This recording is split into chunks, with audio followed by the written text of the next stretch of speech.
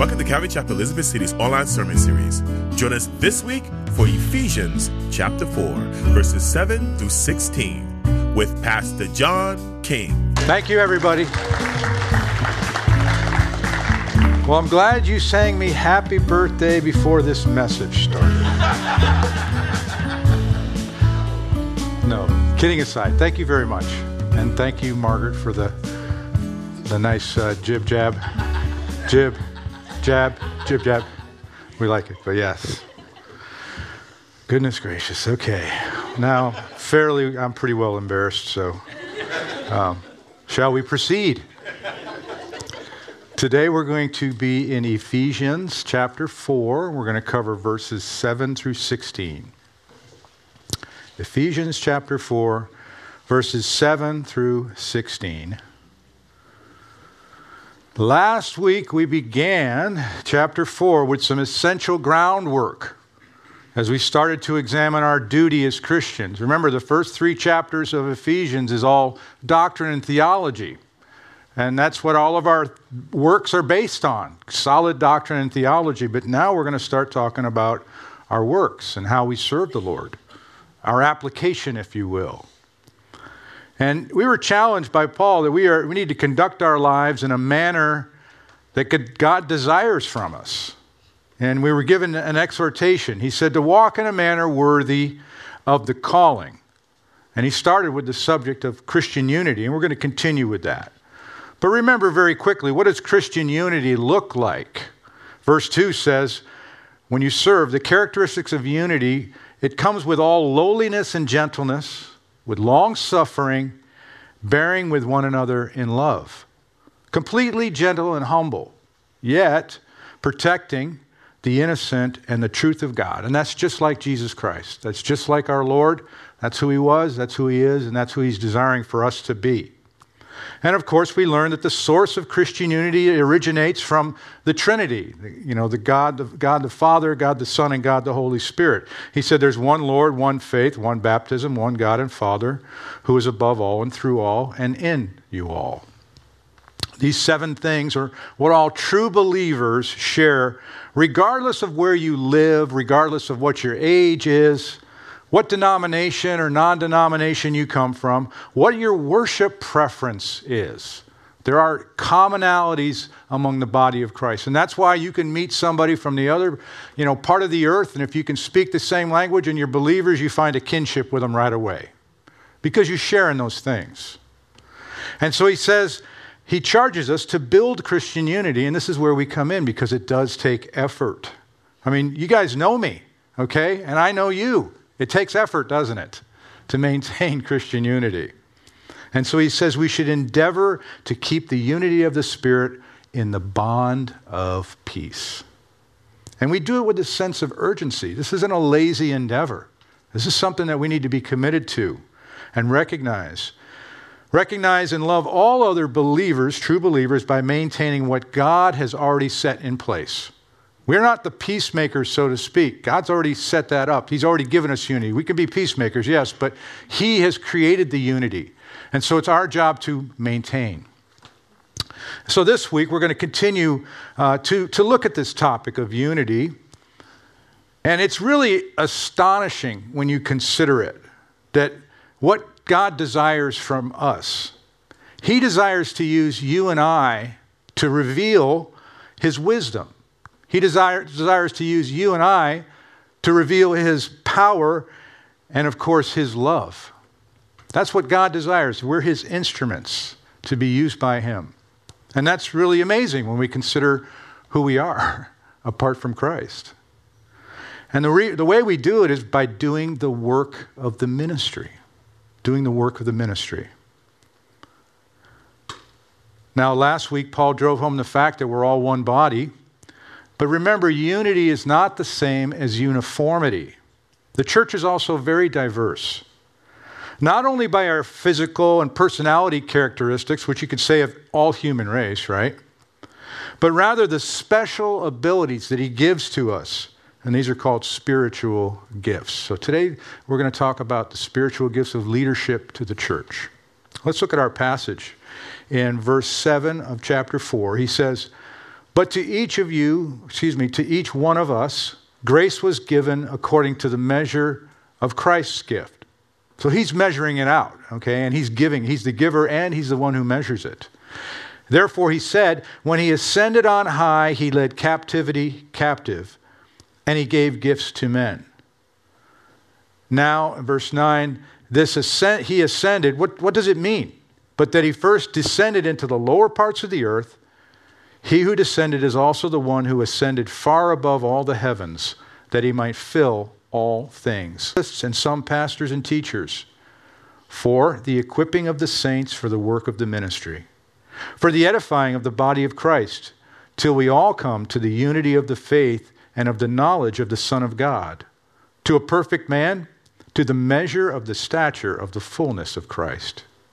That we should no longer be children tossed to and fro and carried about by every wind of doctrine, by the trickery of men, in the cunning craftiness of deceitful plotting, but speak the truth in love, and that we may grow up in all things unto him who is the head, Christ, from whom the whole body, joined and knit together by what every joint supplies, according to the effective working by which every part does its share, causes growth of the body for the edifying of itself in love. Heavenly Father, we thank you for giving us this day and this time to set aside, Lord, to hear your word. And I just pray, Lord God, that you would speak by the power of the Holy Spirit. Speak through us, Lord, speak through me, and speak to our hearts, Lord, that we may hear from you once again, that we may be nourished, that we may be comforted, that we may be exhorted, that the gift of prophecy may flow among us right now, Lord God. Fill us with your Spirit as we take in your word. We pray this all in Jesus' precious name. And everybody said, amen. So, last week, as we said, he's talking about how we're one and we maintain unity in the church. But now we're talking about the church is also not only a unified body, but it's a unified body with diverse gifts. And in verses 7 through 10, he starts out, he says, but to each of you, or each one of us, grace was given. Now, grace, in this case, grace, what it means, it's our capacity and our ability due to the grace of God. It's our capacity and our ability. In the general sense, grace, or charis, it's like this merciful kindness of God that ultimately turned us to Christ for salvation. We think of that grace in that way often. And it's often stated in contrast to mercy. God's grace toward us means we're receiving what we don't deserve, okay? But God's mercy toward us is not receiving the punishment that we rightly deserve. But in this case, we understand that as the basic and general understanding. But in this case, these graces are how they determine the gifts. They're called grace gifts, if you will. And he points to a spiritual condition of a Christian who is now governed by divine grace. And it's made visible by the spiritual gifts. I mean, that's how, we talk about fruit in our lives, we talk about the giftings in our lives. Or to put it another way, Hughes says this, it's the ability to perform the task that God has called each and every one of us to do. The ability to perform those tasks, and we do it by his grace. Now, aside from the list of spiritual giftings that we're going to look at today, you guys are probably aware that there's 3 other lists. Romans 12, verses 3 through 8, 1 Corinthians 12, 4 through 1, and 1 Peter 4, 10 and 11. Those are other grace gifts, spiritual gifts listed in the New Testament. And in each one of those gifts, including this one, 2 things are made very, very clear. Spiritual gifts come from God, first of all, obvious, and there is at least one gift for every believer.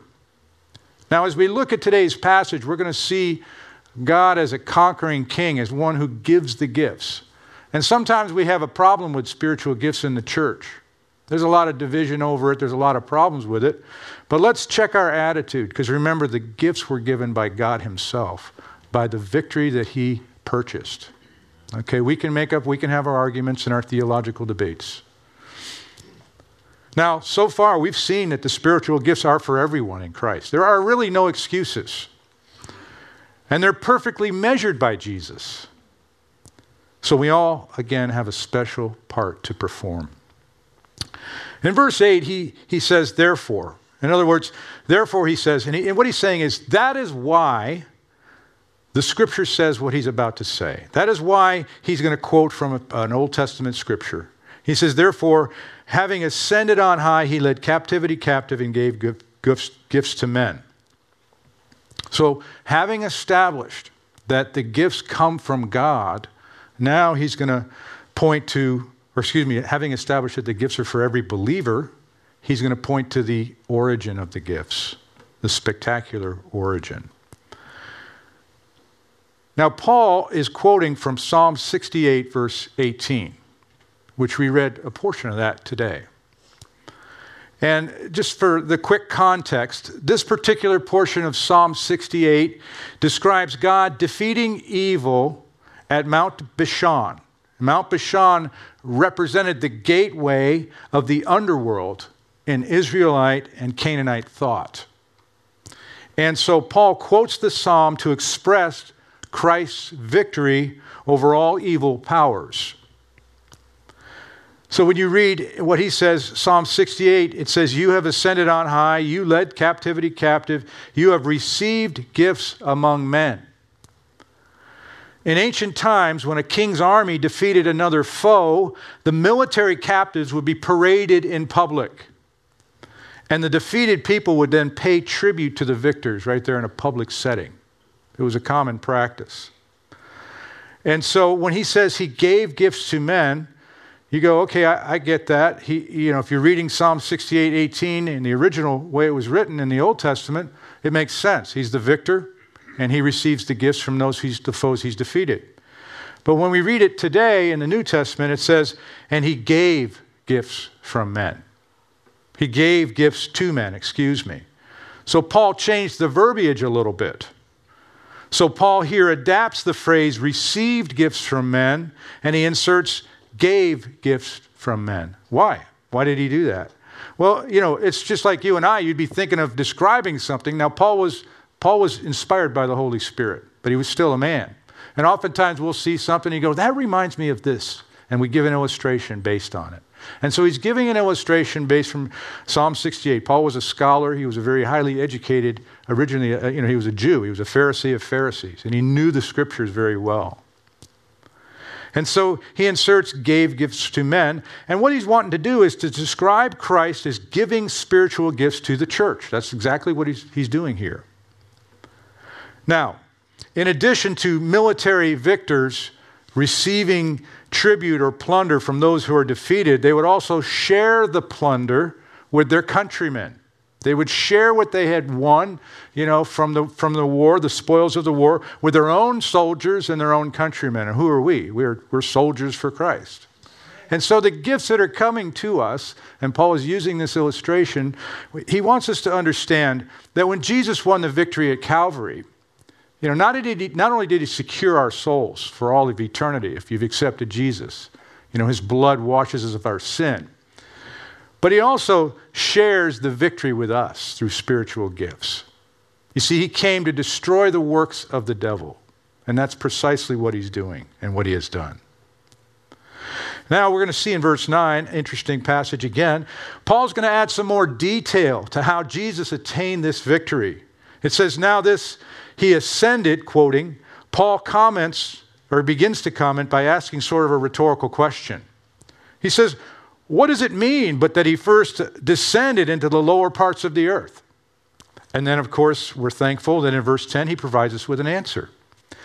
He who descended is also the one who ascended far above all the heavens, in his majesty and his exaltations.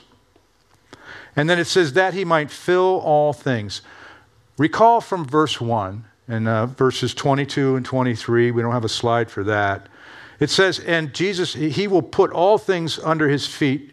God will put all things under Jesus' feet and give him to be the head over all things to the church, which is his body, the fullness of him who fills all in all.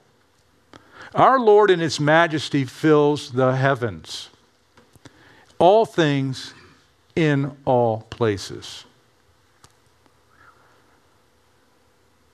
So let's talk a little bit more about verses 9 and 10, only because there is some interesting different viewpoints on those. I'm just going to give them to you very quickly. There's three basic ways these verses are interpreted by the church, by commentators and scholars.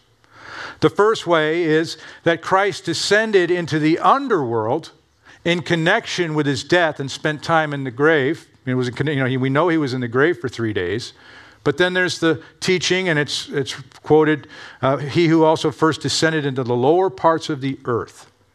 Now, this is seen by some as a reference to 1 Peter 3:19. I'm going to tell you up front, I don't see it that way, but that doesn't mean that 1 Peter 3:19 is not true. It's just not what he's talking about today.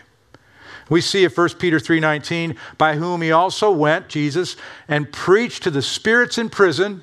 And then we go over to chapter 4 of 1 Peter 4:6. For this reason, this gospel was preached also to those who are dead, that they might be judged according to men in the flesh, but live according to God in the Spirit. There are no slides for those verses if you're taking notes, but that's one view. But that is a true thing that happened, but that's not what we're talking about today. The second thing that we saw is that this particular descent is being referred to could be the coming of the Holy Spirit at Pentecost. You know, we had Acts 2:4 where the Holy Spirit empowered the apostles. And they were filled with the Holy Spirit and began to speak with other tongues as the Spirit gave them utterance. So that's another view of it. And then you have the view that I hold and I agree with is the descent that we're talking about in today's passage refers to Jesus' incarnation. The fact that he humbled himself. When the Word, Jesus, became flesh, and we see that in John 1:14. And the Word became flesh and dwelt among us, and we beheld his glory, the glory as of the only begotten of the Father, full of grace and truth. Hughes writes this. He says, Paul, in this particular passage, having looked at all three that we've already seen, Paul is simply borrowing the imagery of Psalm 68 and applying it to Christ's incarnation and his ascension. The fact that he ascended implies that he already descended, and in the incarnation to the lower earthly regions, the lower parts of the earth. It's another way of indicating the humility of Jesus in coming down, setting aside some of his godly attributes, so the ability to be omnipresent, and coming in humility to the earth, and becoming, as a child into this earth, in the flesh. His descent to earth meant that he set aside the independent exercise of his attributes, like we said, submitting the exercise of them to the Father's will, and he went down, down, down in the incarnation, and then he went even further down in his death, actually becoming sin for us. But then he burst up in exaltation so that he now fills the whole universe as a conquering king and joyously lavishes gifts upon his children. He bestows abundant gifts to his church and gives his people the power to fulfill their gifts. Jesus came to achieve victory over sin and death, man's two greatest enemies, because they result in alienation and separation from God. So when we talk about spiritual gifts, and maybe we've had a bad teaching on them, or maybe we've been in a place where spiritual gifts have been abused, you need to put that aside and recognize that those gifts came at a great price. Our Lord and Savior, he went on a cross, again, as I said, he died for our sins, but he also rose again in power and majesty, and he wants to share that with you, your spiritual gift. So that's just, we're not going to go on a topical study of weeks of talking about spiritual gifts. We're not going to offer you a special test to take. Seek the Lord. People will, if you have a gift, a spiritual gift, it will be affirmed in the church, and you will know it. Read the Bible. See, Christ has gone to war on behalf of us, and he's conquered all enemies that make life useless and meaningless. And now he gives us the greatest gift of all, the gift of meaning, purpose, and significance in life. Now we're going to shift over to our next section. We're going to talk about spiritual gifts of leadership. We're not going to talk about all the other spiritual gifts today. We're going to talk about 4 primary spiritual gifts of leadership. Paul has communicated with all believers, or that all believers have supernatural gifts from God, and that their value is nothing short of his marvelous grace. Now he will give a short list of spiritual gifts that pertain to the leadership in the church and the goal of these particular gifts. Look at verse 11. And he himself gave some to be apostles, some prophets, some evangelists, and some pastors and teachers. Remember, he's the conquering king, and he gets to give out the gifts, okay? He gets to distribute the gifts. And he starts with the apostles. Now, the word apostle means a delegate or a messenger or one sent forth with orders. You had the 12, Judas, minus Judas plus Matthias, and then Paul. You have other named apostles who were foundational to the establishment of the church. They had to meet certain criteria. They had to be appointed by Christ. They had to have seen him after his resurrection and received knowledge of the gospel by direct revelation. They wrote letters and books of the New Testament that were made infallible by the gift of inspiration. You see, the office of apostle is a past thing, but not the gifts, not the giftings. Now, some in church today, some in today's church, and in certain cults among us, see this as the gift of apostle as a continued office. Others prefer to see it not as an office or a position, but as a spiritual gifting and ministry in the work of missions and church planting. Pioneer work. You guys are familiar with one of our missionaries, John Lutz and Yvonne. He's a pioneer missionary. He goes to places where the gospel has either been totally wiped out or has never been heard or is under extreme oppression. He has a message to bring, and if you follow his emails, you'll see that he does the work of an apostle. He has the gift of an apostle, even though he doesn't have the office and he would never claim it. Those are things that are happening today all around the world through many people. He next says, he says now some apostles and some prophets. What's a prophet? Well, somebody who speaks on behalf of someone else. A prophet is someone who speaks on behalf of someone else. Old Testament prophets were used by God to communicate his words to the people concerning moral, doctrinal, or prophetic future events. Men such as Moses and Jeremiah or Samuel, women such as Deborah or Miriam, true prophets spoke by inspiration. False prophets spoke by their own imagination. New Testament prophets were like the early apostles, I should say. They were foundational to the establishment of the church. We saw that in Ephesians 1:20. And they received the mystery of the church, which we talked about in chapter 3. Where other ages, this mystery of the church was not made known to the sons of men, but it's now been revealed by the Spirit to his holy apostles and prophets, as you see in Ephesians 3:5. Early church had men like Agabus, women like the daughters of Philip. You see it all through the book of Acts, chapters 11 and 13 and 21. Today we see a similar situation as with the apostles. The office of prophet has ceased, but not the gifting, not the gift of prophecy. The gifting of speaking prophetically is occasional rather than full-time, as with the Old Testament prophets. The gift of prophecy is listed in 1 Corinthians 12, Romans 12, and 1 Peter 4:11. Not everybody in the church agrees with all the gifts, all the sign gifts being available for this day. Some people are cessationists in that instance. We are continuists here at Calvary Chapel. We believe that the gifts are for today. But we're talking about these original leadership gifts in the office of apostle and prophet, which are a thing of the past. The office, that is.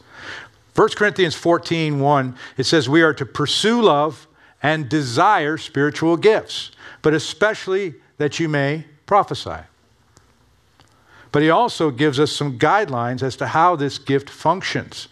If somebody tells you that they're a prophet and they have a prophetic word from the Lord, then you should see verse 3 of 1 Corinthians 14. Notice it says, He who prophesies speaks three things: edification, exhortation, and comfort to men.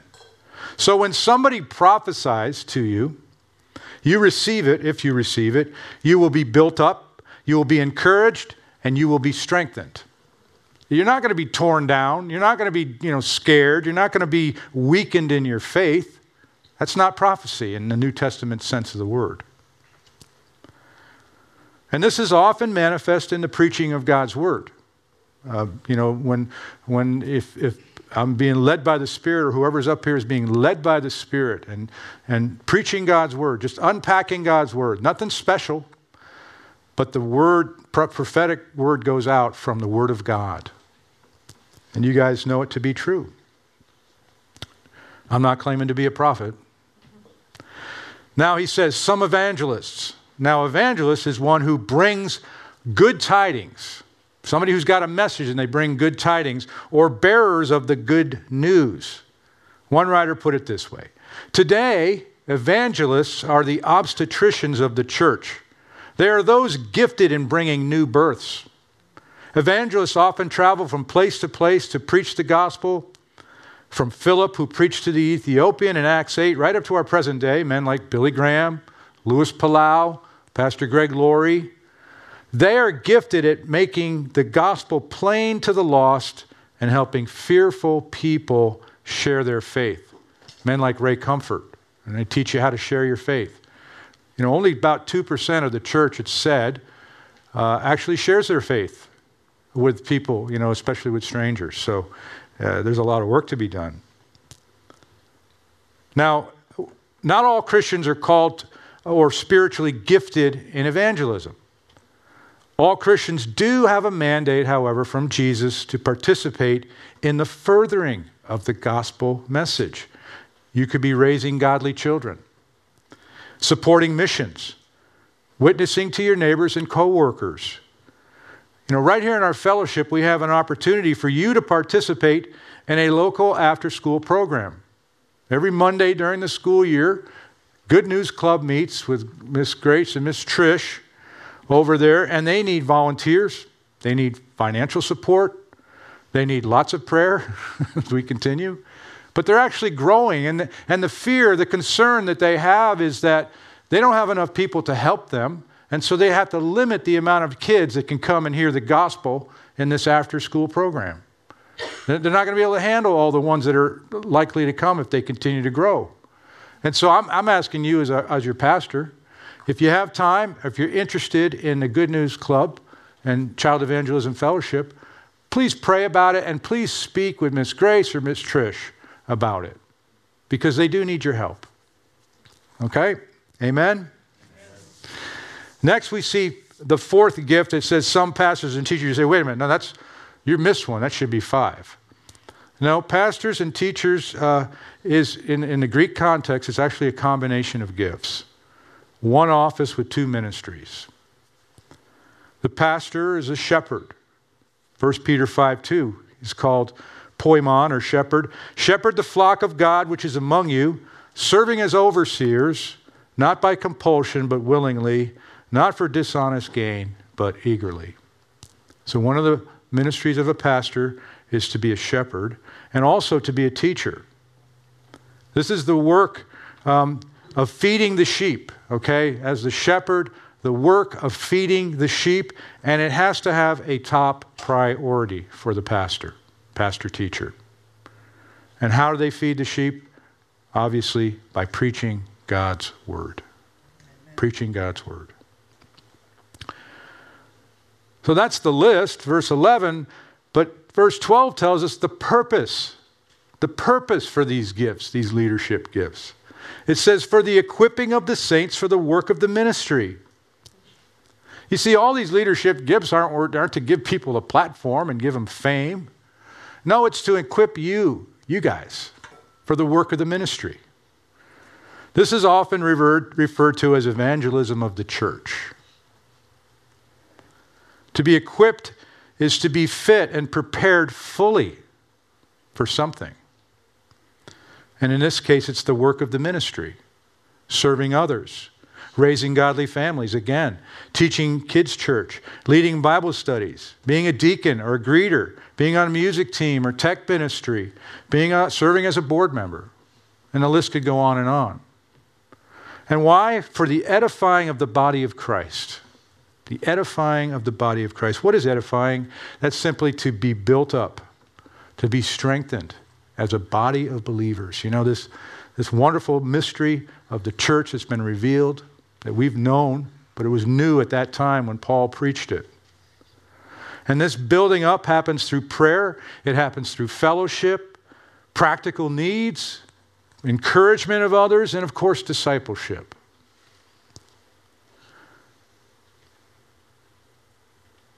Again, equipping and edifying the body of Christ is the main reason that I come up here every Sunday and Wednesday night. Equipping and edifying the body of Christ is the main reason that you volunteer to serve in our church. That's the whole reason that you do it, to serve the Lord and to equip and strengthen us as a church. It's not primarily to build a media platform, to sell a ton of books, or make a big splash on every talk show. God can and does use these things. But the primary call is right here in the local church. But the bottom line for every single believer, if you count yourself as a believer in Jesus Christ, is that because Jesus has given you at least one spiritual gift, you should be involved in some kind of ministry. You should be involved in some kind. And I'm not going to tell you what that is. You may want to ask me. You may want to ask me where the needs are. You may want to ask me, hey, Pastor John, or somebody in leadership, or somebody you know here at the church, a husband or wife, hey, how do you think I could be gifted to serve in church? How can I be gifted to build up this church that I love so much, these people that I love? We've talked about serving in church. We also see a need for serving the homeless, unwed mothers, visiting nursing homes, being a pro-life witness, battling the spread of human trafficking and pornography, and participating, yes, in the political process. All those things God has gifted you to do, both in the church and to a large extent, or to a certain extent in any event, outside of the church. And what's the reason? You know, we understand why we have the leadership gifts. We understand why they exist, and that's to build you up and to strengthen you. But look at God's goal. You see, God's got a goal in mind, and that is maturity in Christ, verses 13 through 16. When pastors adhere to their calling and God's people are prepared and active for service, you will have unity and maturity both individually and corporately. Notice he says it's a work in progress, verse 13. Till we all come to the unity of the faith and of the knowledge of the Son of God, to a perfect man. You see, God has a divinely appointed goal in mind. Till we all come. Paul's teaching that it is possible for a church to grow together, but we are hopefully a work in progress, because a church can also regress. A church can also go in the wrong direction. But that's part of our forbearing and being patient with one another. Some of you may have a certain gift, and you desire that others would share in that gifting and that ministry. But you can get to the point where you're not patient enough with others who don't share your gift, where you can be causing a lot of problem and make people feel, I don't want to say hurt people's feelings, but you can certainly impose the gift that's given on you. You can project it onto others that don't have it and cause problems. So we need to be kind, we need to be prayerful and mindful. But it is possible, and it will happen when you and I are obedient to his calling and his gifting. He says, to the measure of the stature of the fullness of Christ. Again, this is where the goal is. And it's a grand goal. It's a grand usage of verbs and nouns and, synonyms here. Schaeffer writes this. He says, there is no thought here of perfecting individual men. It is rather the completion of that body, the church, which must attain to the measure of the stature of the fullness of Christ. It's a body. It's a body of believers. He goes on to point out that the biblical reference concerning the fullness of the Gentiles, which is in Romans 11:25, until this is completed, it keeps national Israel in a temporary state of blindness. Now, God is the only one who knows when the time will come when Jesus will return to rapture his church. God's the only one who knows that, the Father.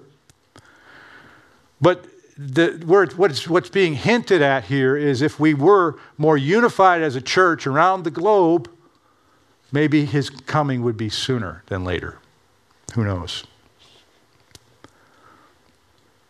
The point here is that the church and its spiritual growth is being looked at collectively. There's not a bunch of individual Rambos. An individual, I don't need the church. I got my own thing. I do my own thing. That's not what the Bible says about being a part of the church. Warren Wiersbe told a funny story. You may have heard this before. He tells a story. A freelance missionary visited a pastor friend of mine asking for financial support. And the pastor asked, he says, well, what group are you associated with? His friend asked. And the man replied, oh, I belong to the invisible church. I belong to the invisible church. And he says, well, my friend then asked, well, what church are you a member of? Again, he got the answer, oh, I belong to the invisible church. Getting a bit suspicious, my friend asked, when does this invisible church meet? You're an invisible church. When do you meet? And who pastors it? Honest, good questions. The missionary then became incensed and said, well, your church here isn't the true church. I belong to the invisible church. To which his friend replied, well, here's some invisible money to help you minister to the invisible church.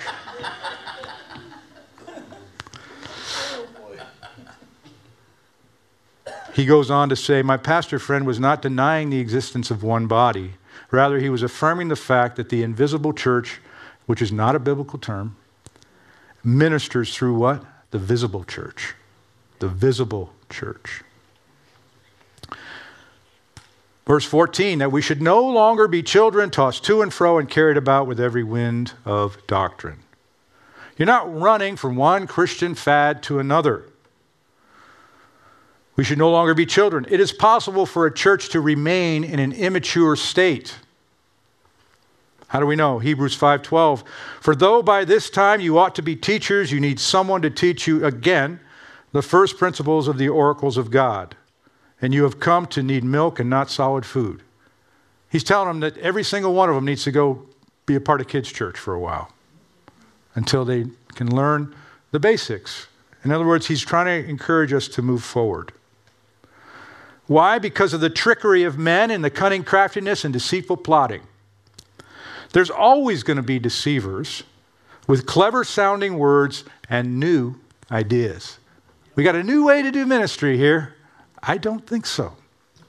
And I'm not saying not thinking outside the box. I'm not saying that there's other ways.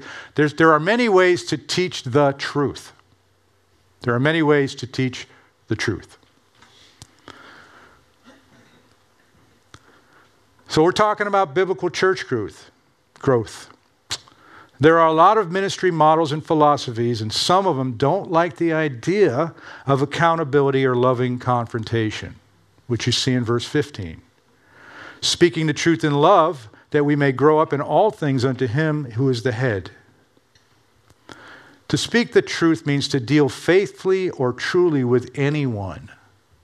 It's not loving to overlook something that's glaringly obvious in the life of a brother or sister. It's not loving not to gently and with love confront that. And the reason is that they may grow up and that all things in him who is the Christ to mature. In other words, to mature and to grow fruit. This one writer said that this carries the idea of not only speaking the truth, but doing it. Doing the truth. And this is the medium, he says, which growth is maximized. Because what it does is when truth and love are married together, then the Spirit is free to do his work, and the result is wonderful. Verse 16, from the whole body joined and knit together, that every joint supplies. I mean, this really speaks for itself. According to the effective working which every part does its share. And what does it do? It causes growth for the body and for edifying of itself in love. So as we conclude, when the subject of where you attend church comes up with our friends or our acquaintances, or even with other believers, there's often a series of one-liners that you've heard before. Hey, are you growing? Is there any drama? Are your people witnessing and serving the community? And those are great questions. But let me offer you 4 principles that should be the basis for your answer to those types of questions.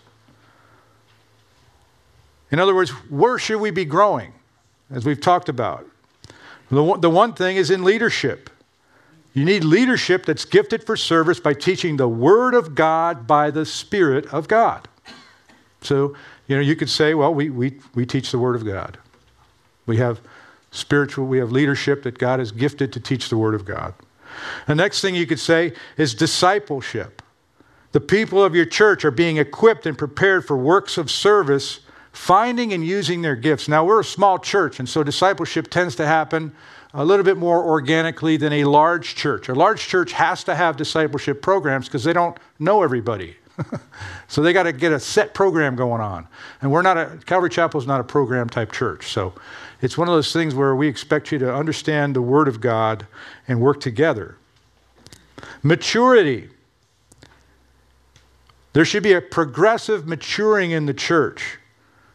In other words, when there's fruit on somebody's life, when there's a breakthrough, if you will, in somebody's life, and you're starting to see them grow in the Lord, you know what? You benefit from that. We all benefit from that.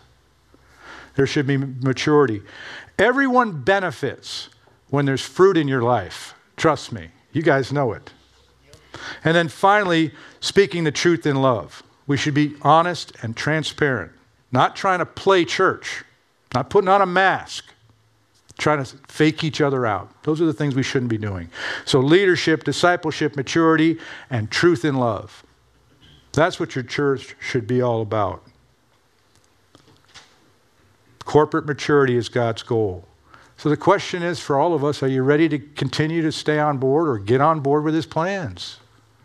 That should be what your desire is. You should want to seek the Lord and ask Him, Lord, how can I serve?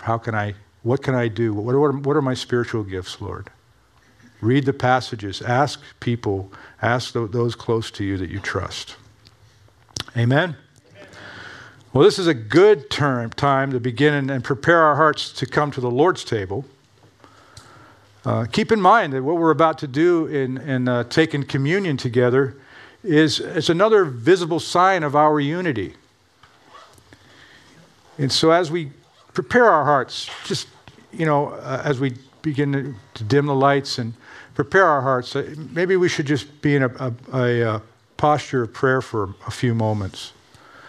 And just bow your head before the Lord. And, we know, Father, that your desire is for us to be right with you and to be right with others. And, Lord, we know that it would be appropriate for us to set aside this few moments now to examine our hearts and to understand, if there's anything between us and you that needs to be settled, if there's any sin or if we're harboring any anger or ill will towards another person, a person perhaps even here in our church today. If there's strife, if there's a secret sin that you need to be asked forgiveness for, Lord, we know that you're here for us. We know that you will always respond to a contrite heart when we come before you. And so, Lord, we ask that you, by the power of the Holy Spirit, would soften our hearts now as we begin to take communion together. And I would just say, as a pastor and as one who is called by the Lord to oversee this particular church, if you can't come to grips with the thing that you're dealing with, whether it's anger, whether it's a sin in your life or something that you just cannot resolve in this short period of time, it would be appropriate that you not take communion today. The Word warns us against doing that. But that doesn't mean you have to come to God, to come to the communion table as somebody of, in your own heart, like you're perfect or anything. No, He's the one that cleanses us. He's the one that forgives us. And He will forgive us. He will take you by the hand and He will lead you all throughout life, all through the ups and downs and all the problems that you may encounter. Life will not always be easy. We know that by experience. But life with you is always going to be good. And we'll always experience your faithfulness if we will put our trust in you. And so we know that, Lord. And so as we come to the communion table, Lord, we just simply ask that you would go before us, that you would draw us into the fellowship that you set aside. This is what you desire, Lord God. You desire us to be together as a body of local believers. You desire for us to take of the bread and to drink of the juice as a remembrance to the great sacrifice that you laid before us, that you made a way for us to have fellowship with you. So help us, Lord. As James continues to strum the guitar, I would ask that, again, when you're ready, you can come up and take communion and return to your seats, and then we'll take communion together. And you may, when you return to your seats, you can sit down. You don't have to stand. We'll take communion together.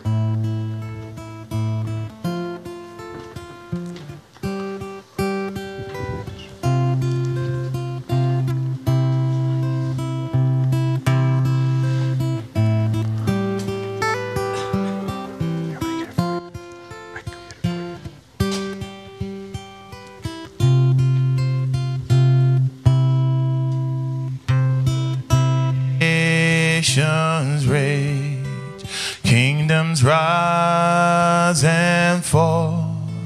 There is still one King reigning over all. So I will not fear, for this truth remains, that my God is the Ancient of Days.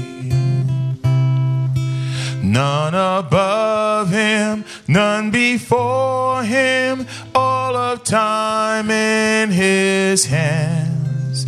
For his throne it shall remain and never stand. All the power, all the glory, I will trust in his name. For my God is the Ancient of Days. Though the dread of night overwhelms my soul, he is here with me. I am not alone. Oh, his love is sure, and he knows my name. For my God is the Ancient of Days. None above him, none before him, all of time in his hands. For his throne it shall remain and never stand. All the power, all the glory, I will trust in his name. For my God is the Ancient of Days.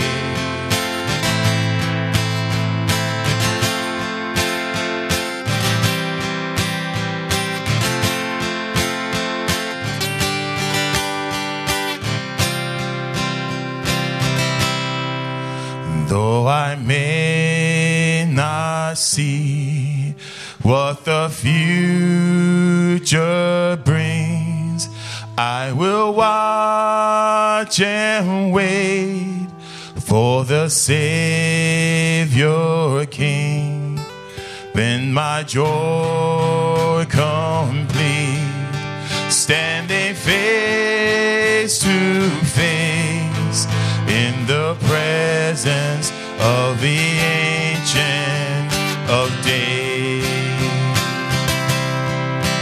None above him, none before him, all of time in his hands. For his throne it shall remain and never stand. All the power, all the glory, I will trust in his name. For my God is the Ancient of Days.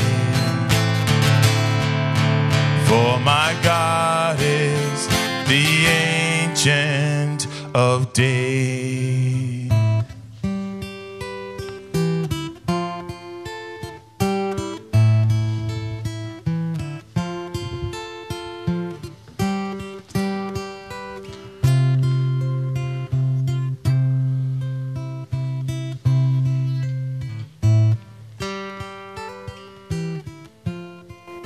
First Corinthians 10, 16 and 17. Questions asked. The cup of blessing which we bless, is it not the communion of the blood of Christ? The bread which we break, is it not the communion of the body of Christ? For we, though many, are one bread and one body, for we all partake of that one bread. Lord, we thank you for your body on the cross suffered for us that we might have eternal life. Thank you, Lord, for your great sacrifice as we take the bread in remembrance of you.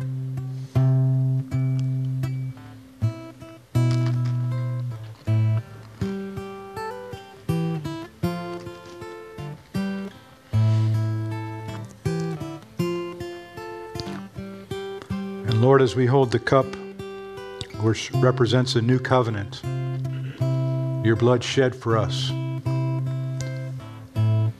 new covenant with God, that you paid the price, that you again made a way for our salvation and our eternal life with you. We remember that today, that great sacrifice as you've called us to, and we give you thanks.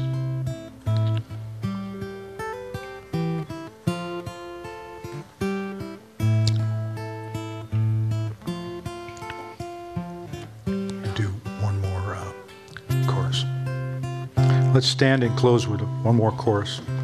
None above him, none before him, all of time in his hands. For his throne it shall remain and never stand. All the power, all the glory, I will trust in his name. For my God is the Ancient of Days. For my God is the Ancient of Days.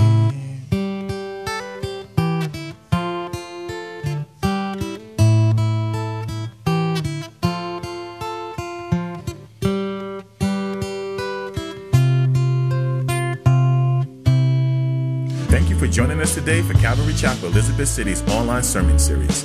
Join us next week as we continue through the Bible, book by book, verse by verse, line by line. God bless.